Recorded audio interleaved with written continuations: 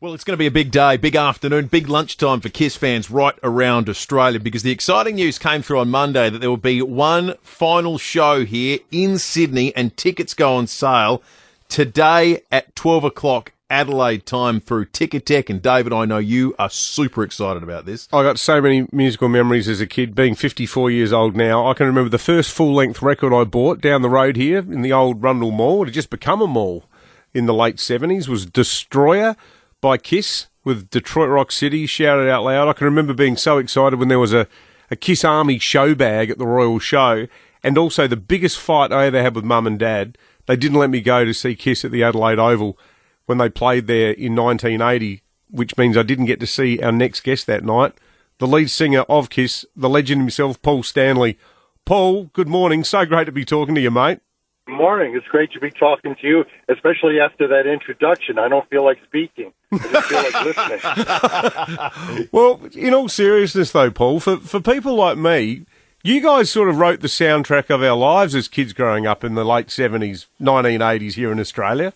Yes, it's so amazing, and I'm so humbled and grateful that so many people have that same response. In the same way you shaped my life. It really isn't a one-way street. The impact that you had on me and on the band is something that could never be replaced.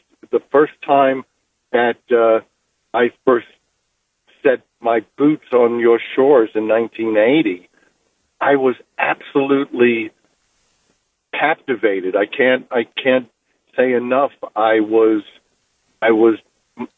slack-jawed at what a spectacular country you have. Between the food, the fact that you can't make a bad Shiraz, that the women were spectacular. The women, I just remember, I was like a fat man at a buffet. So, Paul, you had the final tour, and now you're coming back for the very final show. Do we read into this at all that maybe you guys are grappling with the idea of not going on tour anymore? Is it really going to be forever?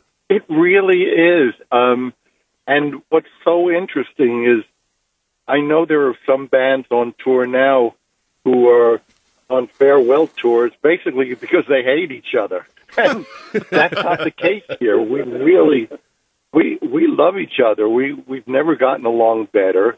We spend time together. It just feels like we can't continue to do this at this level. And also, with time being finite, we all have only a certain amount of time on this earth. There's other things that we all want to do, family and things of that sort.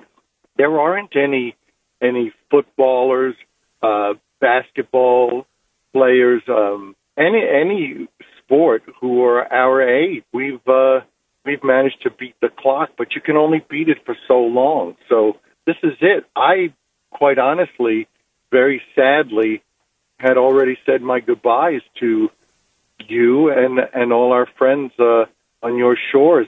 There's just no getting around when you have 60,000 adamant people who mean as much to us as you do. We just looked at each other and said, we'll do it. It's completely out of the ordinary, and it was never expected. But here we go one time, and we'll have Weezer with us, and it's going to be spectacular. And I have to say, no matter how many people may demand another show, it's just not going to happen. We will be going until the beginning of December, and then we're done. We are done. Looking back at that career, Paul, I mean, it must just be such an extraordinary thing to be in a band that's as big as KISS and so much fun as well.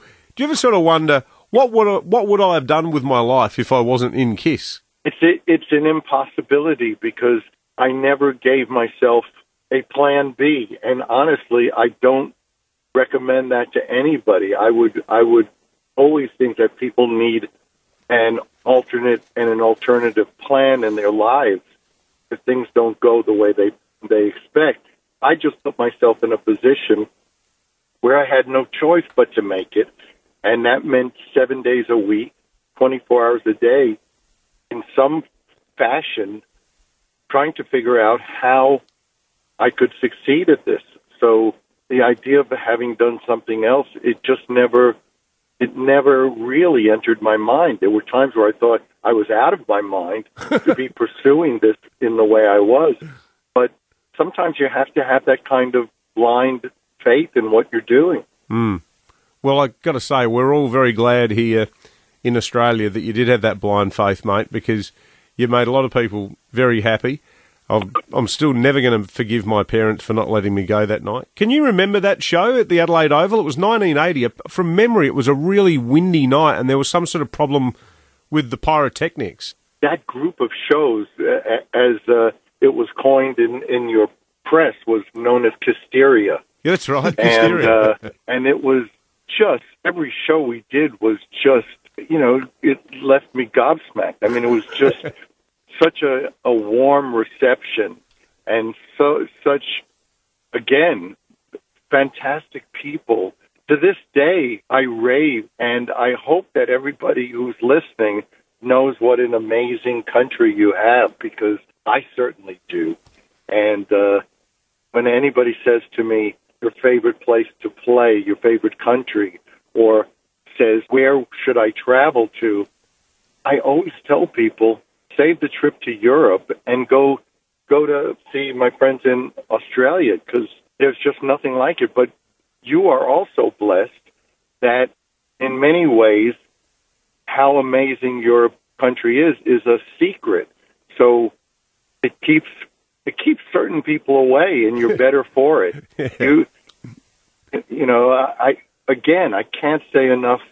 I have always loved everybody in your country, and I can't find any fault with it. If I do remember in 1980 when we were there, I remember going to Double Bay and looking at a house, thinking, I could make that my home. I tell you what, it would have been great seeing you walking around Double Bay, especially with the makeup on.